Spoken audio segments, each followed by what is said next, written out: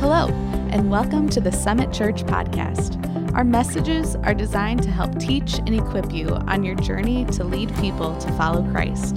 We hope that this message will inspire and encourage you no matter where you are in your journey towards Jesus. If you have any questions, want to talk, or want to learn more about Summit, visit us at summitniles.com.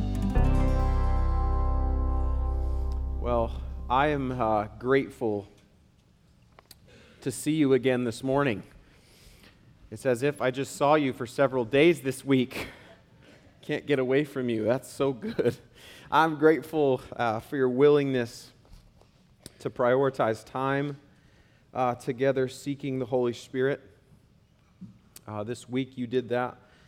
As a quick side note here, many of you know that Pastor Dan had hip surgery on Friday. He is at home. He is doing well. He is doing very, very well. So we ask for continued prayer over his recovery and his restoration. We're grateful for God working in his life through the hands of doctors and nurses and medicine. We're grateful for that this morning. I do think it's more than appropriate today to take time celebrating a bit of what God did, what he is doing, and then continually to anticipate and eagerly seek what he is going to do in the days ahead. I spoke with many of you. I spoke with the staff. The overwhelming message in what I heard was that during Grow 23, God, through the power of his Spirit, worked in our hearts this way, or this last week in a powerful way. If you were here, you know that we experienced some rich moments in worship, calling out to God, singing his praises, seemingly with abandonment. Caleb already mentioned that this morning, but personally, I will tell you that in the 10 years I have been here, I have never witnessed our church sing like that before. So you've blessed me in your willingness to praise God with everything in you. Keep it up. Don't stop.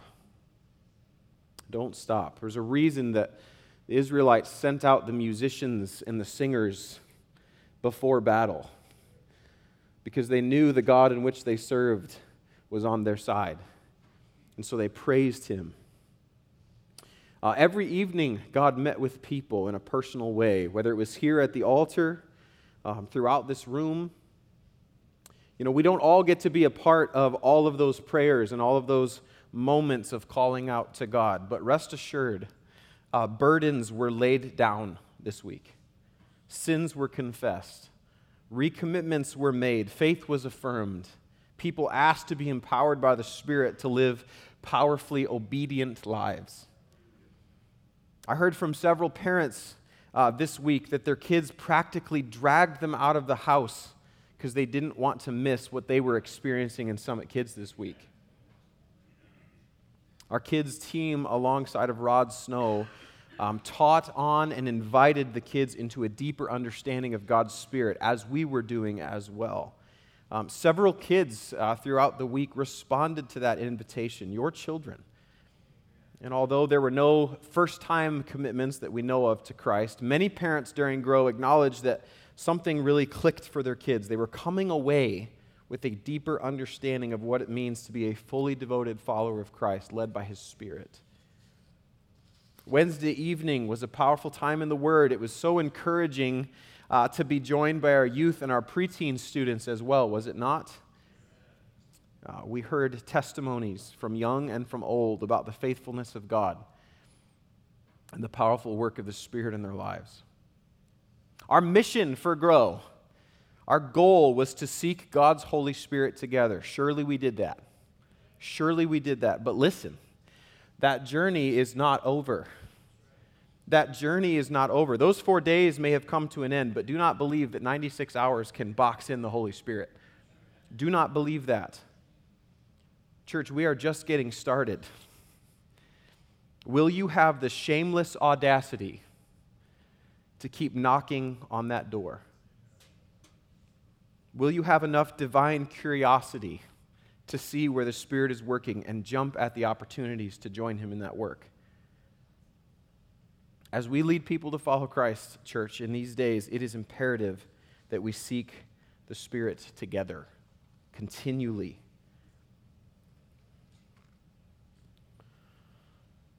Okay. All right. I do want to remind you that as we enter Holy Week, about our Good Friday walkthrough experience, another way to seek God's Spirit together. This year, we're actually going to be open on Thursday evening this year, as well as Friday early morning and then Friday afternoon as well. You can see those times. This is an experience, this Good Friday walkthrough is an experience that we encourage you to bring your families to. It is a self-led Stations of the Cross type experience, considering the great burden and sacrifice that Christ bore for us on the cross. Okay? Communion will be an element that is present as well. You can find, again, the times and details for that on the app if you forget. Next Sunday morning, we'll then celebrate Easter morning, that blessed day of our Savior's resurrection, proving victory over sin and death, that we might receive His righteousness and be restored unto Him who loved us. That's next Sunday morning. We'll have 3 services, 8:30, 10, and 11 a.m. All right, let's pray again. Holy Spirit, we seek you now through your word. Carry us today, challenge us, refine us, help us, we ask. In Jesus' name, amen. Well, I'll encourage you to turn in your Bibles to John 12 today. To John 12.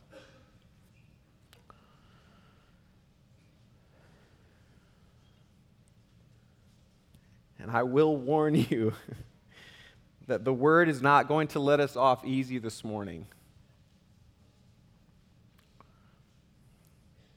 Indeed, it is Palm Sunday, the week before Easter, as Jesus begins his trek into Jerusalem to be delivered into the hands of men. And leading up to this, the tension has been building. Followers of Jesus are increasing. The Jewish leaders are growing weary of his influence among the people, and they haven't been able to defeat him in debate or trap him in a religious dilemma. Jesus has performed miracles. He's introduced a new way to understand God's law, and they feel their authority and control is slipping away.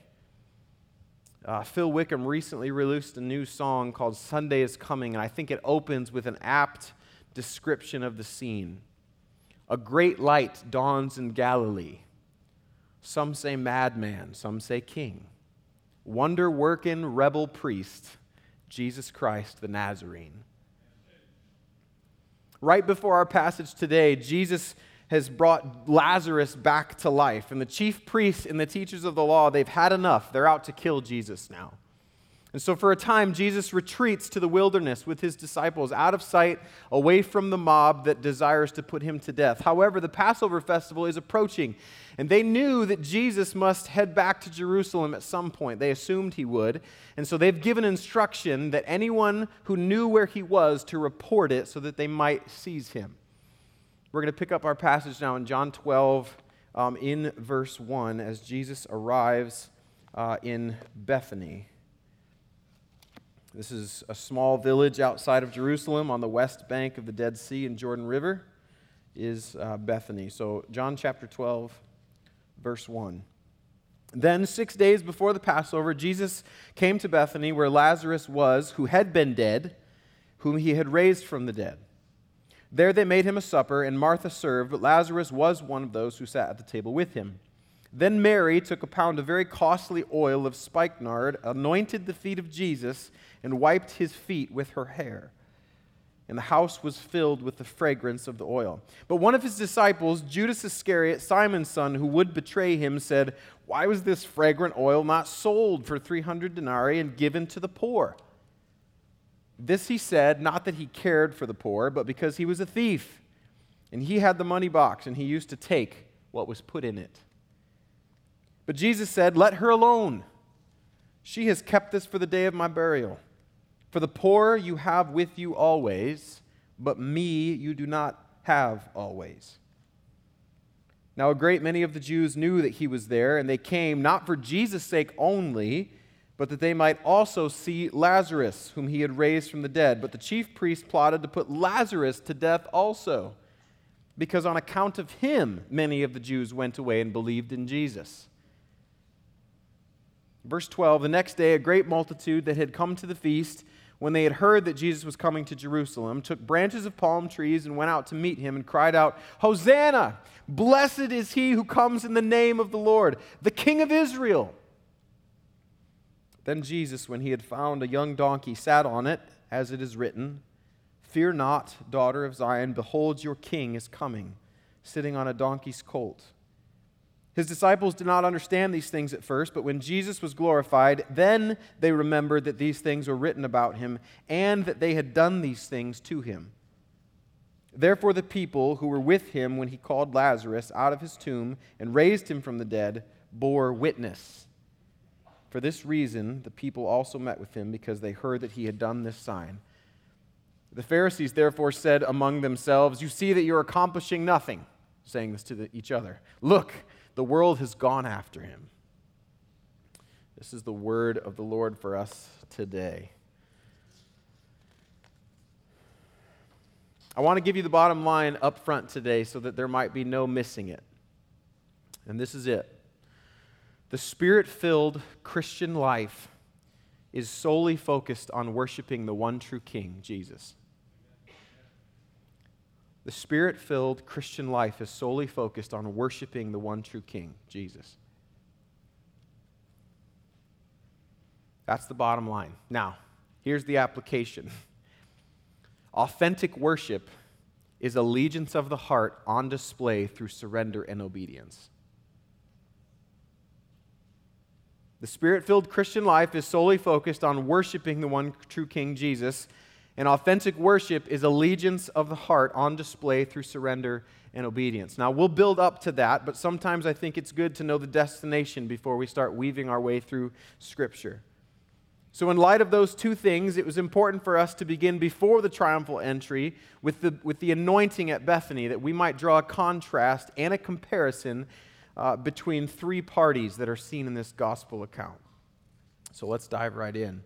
The anointing at Bethany. Jesus is here at dinner with many people. His disciples are most likely all there. Mary and Martha, Lazarus, most likely others as well. And at some point during the evening, Mary, whom we know loves Jesus, takes something extremely valuable, a fancy oil of sorts, perfume, and she pours it out over the feet of Jesus, begins wiping his feet with her hair. Scripture says, anointing him. Now, Judas is beside himself. We know for selfish reasons, but he attempts to appeal to Jesus out of concern for the poor. For the perfume was worth 300 denarii, and at that time, a year's wages. That's a lot of money.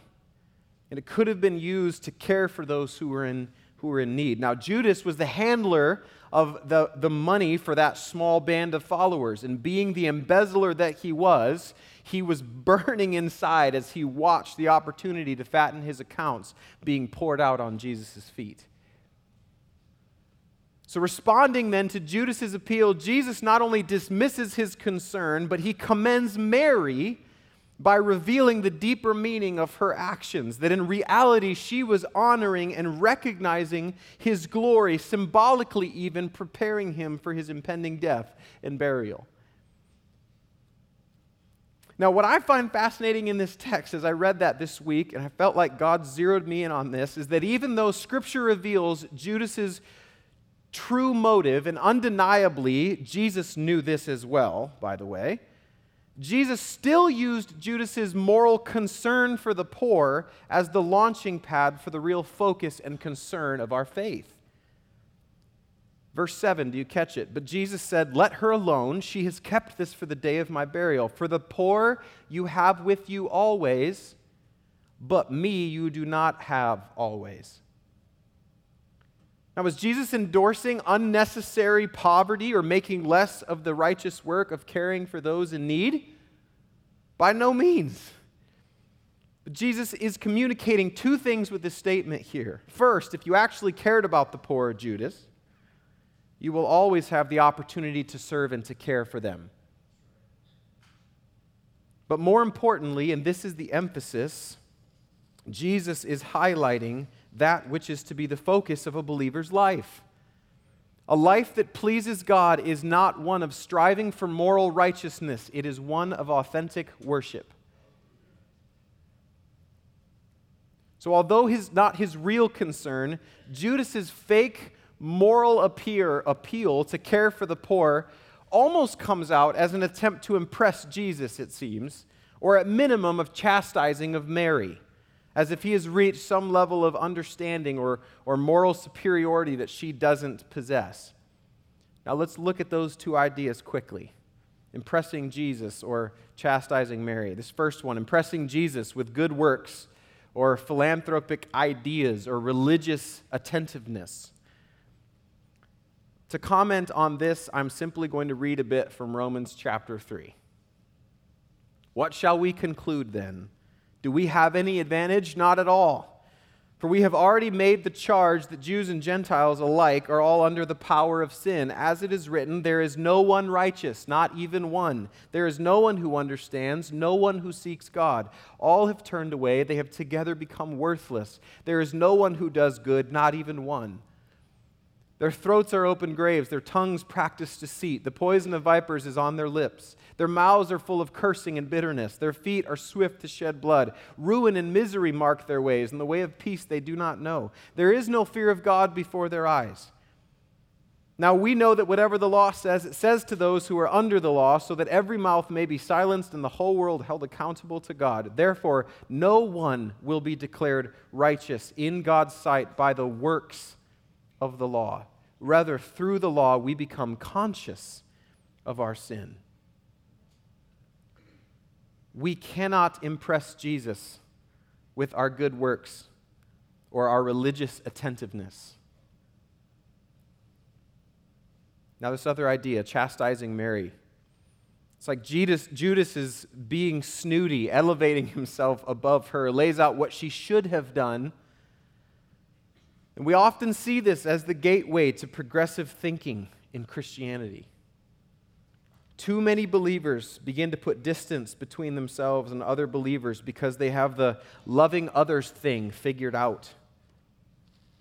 But what starts as a be better crusade eventually becomes a distancing from the truth of God's word, because they elevate being better in the name of love over worshiping the King through obedience to his word. In contrast, while Judas is busy virtue signaling about the poor, Mary is at Jesus' feet literally pouring out herself, pouring out her worship, sacrificially giving of herself and of what she has. A life that pleases God is not one of striving for moral righteousness. It is one of authentic worship. You see, no respectable Palestine woman would ever have let her hair down in public. This was the sign of an immoral woman. But Mary, not being held back by the constraints of culture and expectation, vulnerably and authentically worships at Jesus' feet. For Mary loved Jesus so much that it was nothing to her what others thought. How many of you have that type of freedom in your worship? Mary loved Jesus so much that it was nothing to her what others thought. I think we tasted some of that freedom in our worship this last week. And by worship, I'm not just talking about Sunday morning singing, although that very much does apply. Mary was so caught up in the glory of Jesus that she was willing to lay down any need to be viewed in a specific way and lived unashamedly for the name of Jesus. That is a spirit-filled life. Further proof of this, and another gem of this passage, is in verse 3. The house was filled with the fragrance of the ointment. Did you catch that? The house was filled with the fragrance of the ointment. There was no hiding it. Her worship had an effect on the entire household, and all present knew of her sacrificial gift. Furthermore, some commentators, knowing John's tendency to somewhat lay out double meanings in his gospel, say that this line was not only evidence of him, John, being there, but that it communicates the notion that the whole church, the body of believers, have been filled with the sweet memory of Mary's action. That she chose worship over moral righteousness. The contrast of Judas and Mary in this passage could not be more evident. A life that pleases God is not one of striving for moral righteousness. It is one of authentic worship. Let's jump forward now to the triumphal entry, the next part of our passage. This time to get another contrast to Mary, but this time it's in misguided worship. So Jesus has now set his sights on Jerusalem. He's going to enter the city. The tension and excitement that I referenced at the beginning of this message is now coming to a boiling point. So not only is there a great crowd within the city who had come to Jerusalem for the Passover, and some estimates put it near 3 million, but there is also a large number of people who had been following and traveling with Jesus, those who had witnessed the raising of Lazarus and his other miracles. And so now these two groups of people converge together, and the scene culminates around the focal point of Jesus entering the city. So no doubt there are many there out of curiosity, spectators of something shiny. Surely there were others there that were out of their love. They were there out of their love for Jesus. And it is probable indeed that there were those somewhere in between, seeking something deeper, yet also easily swayed by the voices that yelled the loudest. So as Jesus rides into the city, they give him a king's welcome. They lay down palm branches and they form a joyous gathering, and they're shouting out praises and exultations towards Jesus. Hosanna! Blessed is he who comes in the name of the Lord, the King of Israel. Save us! Save us now, O mighty King and Conqueror. See, the people are quoting from the Jewish scriptures, Psalm 118, what every young Jewish boy would have memorized. This was the declaration and the hope of the coming Messiah, God's anointed one. And Psalm 118 was typically known as the conqueror's psalm. So the excitement is building within the crowd, the song of praise gathering voices as those who were there picked up the tune. Who was this the one? Was this the Messiah, the one who would deliver them from every other nation?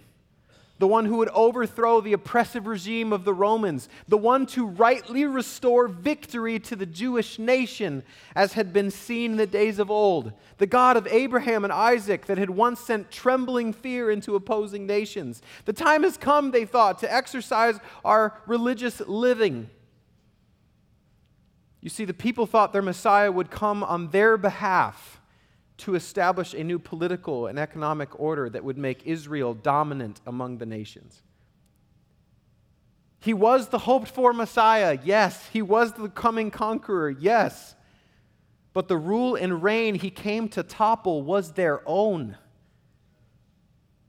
The real regime that needed overthrowing was their very hearts, for who else sat on that throne but themselves? You see, God's people were still choosing themselves over him. And a life that pleases God is not one of striving for religious control. It is one of authentic worship. They weren't worshiping him. They wanted to advance their ideas because their hearts were still full of sin. They were unable to live up to the standard, unable to fulfill the law and his perfect calling on their lives to be set apart. Jesus came to put an end to all of that, to defeat the enemy that is sin. And in a scandal of grace that only God could pull off, the enemy that he came to remove, you, was the enemy that he came to save.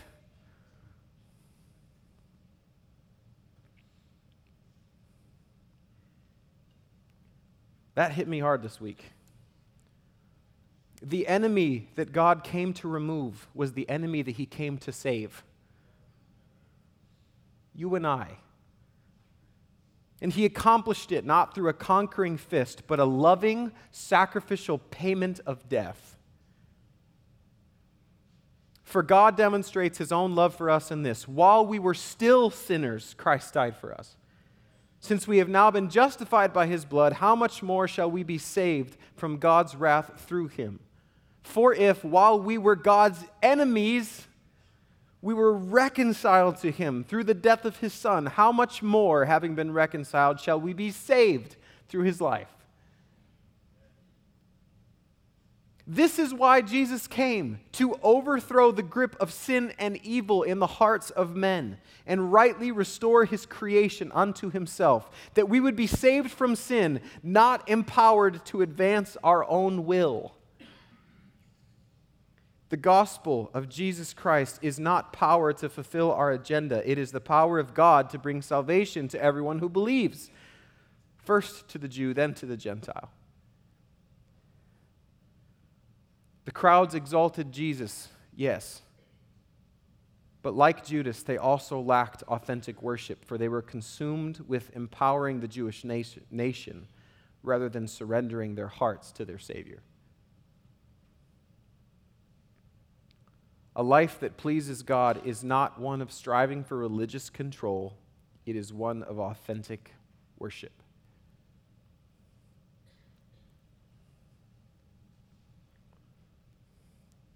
Today's message is going to be a little bit shorter.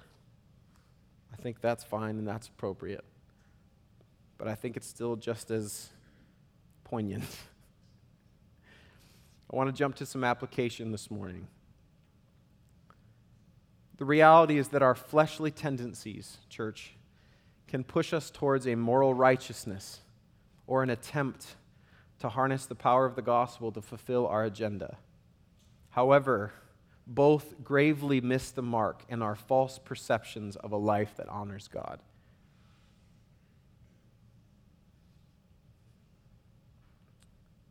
If you are a Christian and you believe that our primary goal is to establish conservative principles as the law of the land and that anyone in the way of that is the enemy, you need to repent and worship the King. Please hear me, church. I am not downplaying the need to critically think and implement policy that actually helps people and clearly outlines right and wrong in this world. What I am calling out is an idolatry of religious control. The false idea that as believers, our main goal is to take back political territory in the name of Jesus. Idolatry is an issue of worship. For our heart's allegiance can only rest in one place. If you're a Christian and believe that your dedication to moral good or your concern for the social outcasts of our day achieves for you a righteousness that others don't have, you need to repent and worship the King. Hear me, church. I am not downplaying that which Jesus called us to. Loving others by serving them. What I am calling out is the emptiness of a social gospel. The false idea that the betterment of society equals salvation. That people are basically good and we're gradually becoming more moral. If we feed enough people, educate enough children, dig enough wells, and redistribute enough wealth, then we will see God's kingdom manifest. If we preach enough love, justice, brotherhood, and goodwill towards men, then the remnants of greed and selfishness in mankind will be overwhelmed and give way to goodness. The reality is that as social needs are emphasized as the primary essence of our faith, the doctrines of sin, salvation, heaven and hell, and the future kingdom of God are downplayed, and all of which are issues of worship and authority. A life that pleases God is not one of striving for moral righteousness or religious control, for both of them are false gospels. Let me put it this way, it might be easier to remember. The gospel plus anything is not the gospel. The gospel minus anything is not the gospel. The gospel minus the substitutionary atonement is not the gospel. Meaning, your salvation was bought at a price. Jesus' blood on the cross fulfilling the wrath of God against sin. The gospel plus religious control is not the gospel. The gospel plus moral righteousness is not the gospel. As we walk through life and we follow Jesus and we live a testimony of what God has done in our life and we preach the gospel,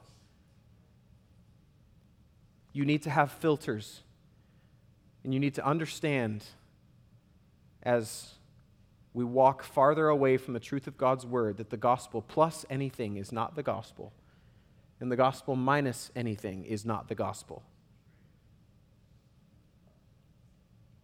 Now, maybe you don't find yourself in either of those places this morning that I mentioned. But you and the Lord know, and I and the Lord know where it is in my life and where it is in your life that you have yet to worship Him. What corner of your heart that you haven't surrendered to Him. The Spirit-filled Christian life is solely focused on worshiping the one true King, Jesus.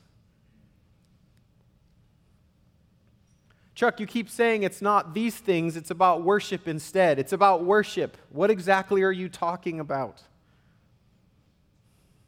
I'm talking about abandoning yourself. I'm talking about abandoning your ideas and abandoning your will and your agenda, your good works, your sin, your keeping up appearances, your desires and aspirations, your opinions on what's happening in this country. I'm talking about worship. I'm talking about hitting your knees before God, saying, Lord, fill me with your Spirit that you might change my heart, transform me from the inside out, that I might image your Son to those around me.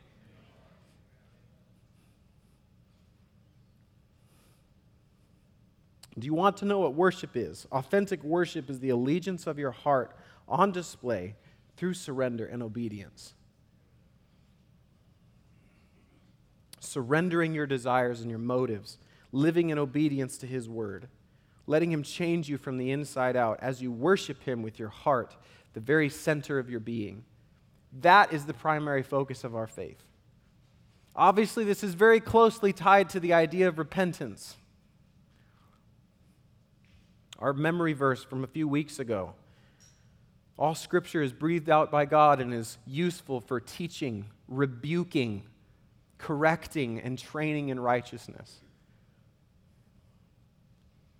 We cannot think that repentance is necessary only for salvation and then walk in a way post-salvation without repentance. God calls us to surrender and worship Him, and that includes repentance. Asking God to reveal those places in our life that we have not yet yielded to Him as a matter of worship and surrender and authority. The Spirit-filled Christian life is solely focused on worshiping the one true King, Jesus. Do you want to change things around you? Do you want things around you to change? Start here. Start here. Jesus' gospel changes people's hearts through the transforming work of the Holy Spirit. And as hearts change, the world will change. I want to invite the worship team. They're going to help us as we close our time together.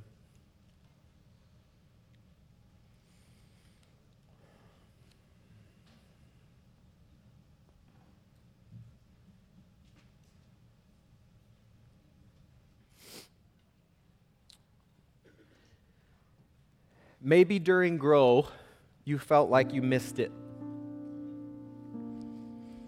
You expected some movement or feeling from God, and it didn't happen.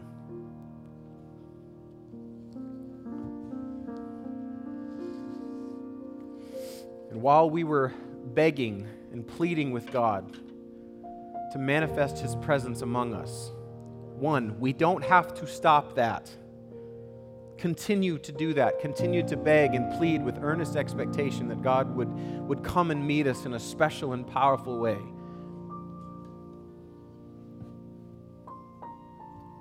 But that does not mean that God was not at work through His Spirit in our times together this week.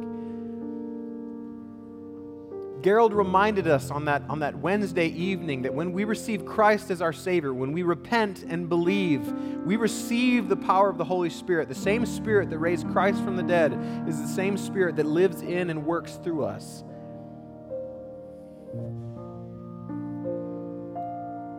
So maybe you came to grow and you didn't see or experience what you would hope to experience, or see what you would hope to see. Again, while we're not after a feeling, we're after the filling. Maybe it's because you haven't yet made room for the Spirit. How do you make room for the Spirit? By shifting authority from yourself to God. You surrender and obey. That is authentic worship. Judas missed it. The crowds missed it. But Mary got it.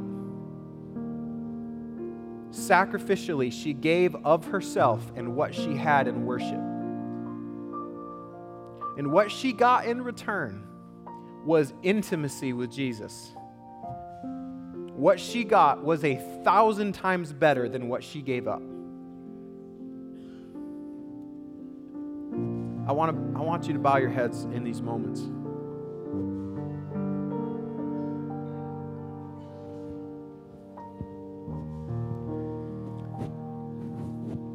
With your heads bowed, I want to make an invitation.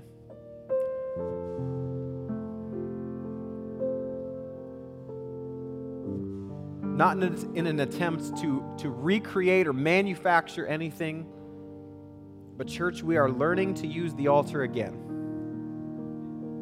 We are learning to use the altar again, and this one is open. Whether you have unfinished business with the Lord from Grow, whether you need to repent, or you need to abandon yourself and ask God to fill you with His Spirit and change your heart, this altar is open.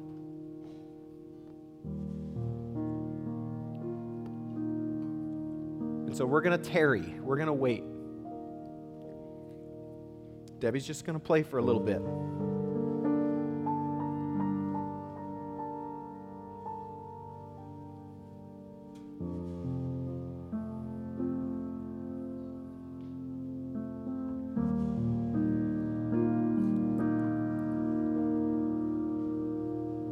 You need to know that there is always an open invitation to respond to the Word of God and to the prompting of His Spirit to pray,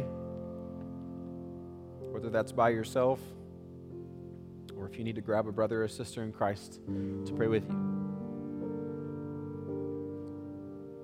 So we're going to worship, we're going to sing, and you respond in our closing time the way that God calls you to respond. Lord Jesus, we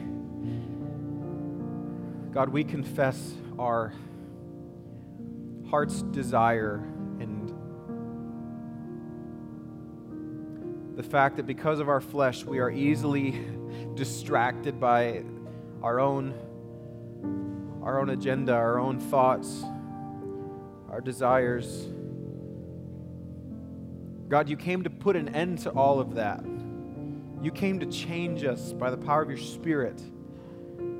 Because of what Christ has accomplished on the cross, you have brought newness to us so that the old can pass away and that the new can come. And that newness of life is one that is a reflection of Jesus and His desires and His longings and His purpose and His vision and the way He responds and reacts and what breaks His heart and the things that He wants to move and advance forward. God, we want that in our lives. God, we're going to need your help by the power of your Spirit to do that. God, thank you for your grace that has already moved in effect in our lives, that you have already been doing that. And by your Spirit, you are sanctifying us day by day, making us more like your Son. God, we continually surrender ourselves to you. God, we are thankful for the once and for all sacrifice of Jesus that has brought us into a right relationship with you, that because of that, one day we will stand before you and you will say, well done, my good and faithful servant. We're going to say, you can let me in because I'm with Him. I'm with Jesus. But God, in the meantime, as you have made us holy, but we're still being made holy, we need your help on this side of heaven. So God, continually call us to yourself. We'll surrender to you. Change us, God, from the inside out. We'll give you all the praise and the glory. We'll worship you. Attributing authority to you, we ascribe all your praise. In Jesus' name. Thank you for joining us for this message from the Summit Church podcast. Again, if you have any questions, visit us at summitniles.com. Now go and be the church in the world.